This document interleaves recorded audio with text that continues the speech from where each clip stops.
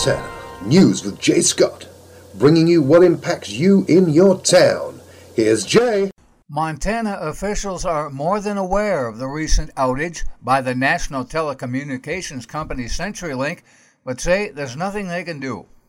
The Montana Public Service Commission Communications Director Bowen Greenwood says the complaints deal with internet outages, and the commission doesn't regulate internet services.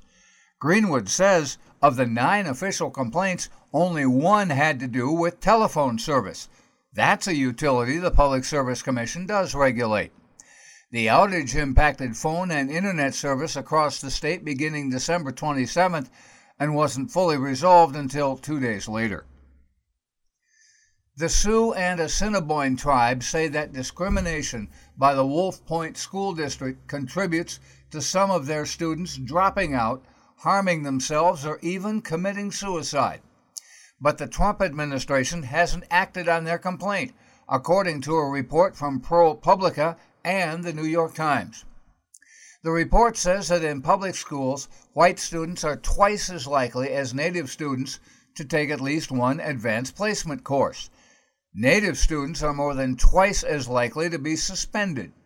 Native students also score lower than all other demographic groups on national tests, and only 72% of Native students graduate, the lowest of any demographic group.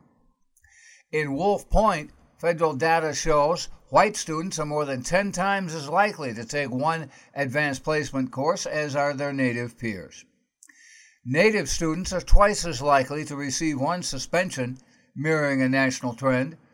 Wolf Point Native students also struggle academically. Only 65% are proficient in reading, compared to 94% of their white peers. Only 8% are proficient in math, compared with about half the white students. That's from a state assessment from the school year 2013-2014.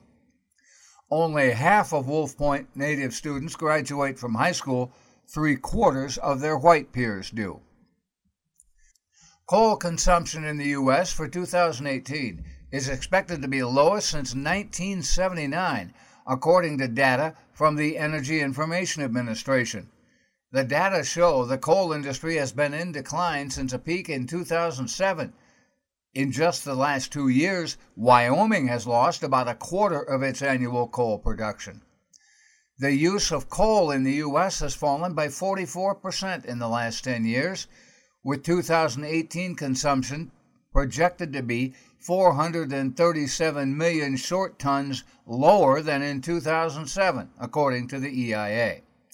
The drop is largely due to the decline in coal power market, spurred by cheap natural gas. The Trump administration has proposed a rollback of some environmental standards, but most utilities say they have already absorbed the cost of the new standards or made retirement decisions about those facilities, so the rollback will have no effect. At the request of prosecutors, a Montana judge has dismissed a deliberate homicide charge in an April shooting in Hungry Horse. District Judge Heidi Ulbricht dismissed the charge against 48-year-old James Quinn after a motion was filed by Flathead County Attorney Travis Honor. Honor filed his motion after Ulbricht cited Quinn's criminal record in rejecting an agreement that called for him to plead guilty to the lesser charge of negligent homicide in exchange for a 10-year suspended sentence. Honor's motion noted that all of the individuals involved in the case were on meth, which would bring eyewitness testimony into question. Of the $6.2 million allocated to the Department of Veterans Affairs for suicide prevention during the last fiscal year, less than $60,000 were spent on the crisis, according to a new report from the Government Accountability Office. Several Democratic lawmakers, including Montana Senator Jon Tester, are now asking why. Tester is the ranking member of the Senate VA Committee.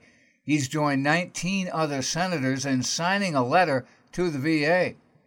Despite an outward show to advance suicide prevention as a top priority, the letter says the agency's internal actions remain lacking. According to the VA, roughly 20 veterans die by suicide each day.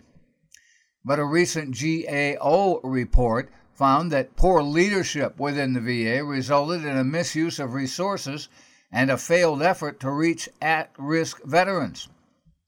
Of the $6.2 million allocated to fund outreach efforts on social media and keyword searches, the VA only spent $57,000, the report says. That's less than 1% of its budget.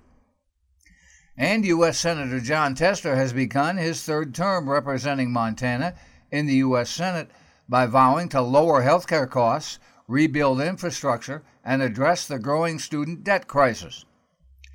Tester was officially sworn in on the Senate floor, and then Vice President Mike Pence, the President of the Senate, administered a ceremonial oath. Tester stood aside his wife Sharla and their children and grandchildren for that oath.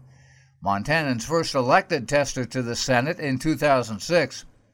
Tester will again be ranking member of the Senate Veterans Affairs Committee, in addition to serving on the Senate Appropriations, Banking, Indian Affairs, and Commerce Committees. That's Made in Montana News. I'm Jay Scott. This is the Treasure State Radio Network.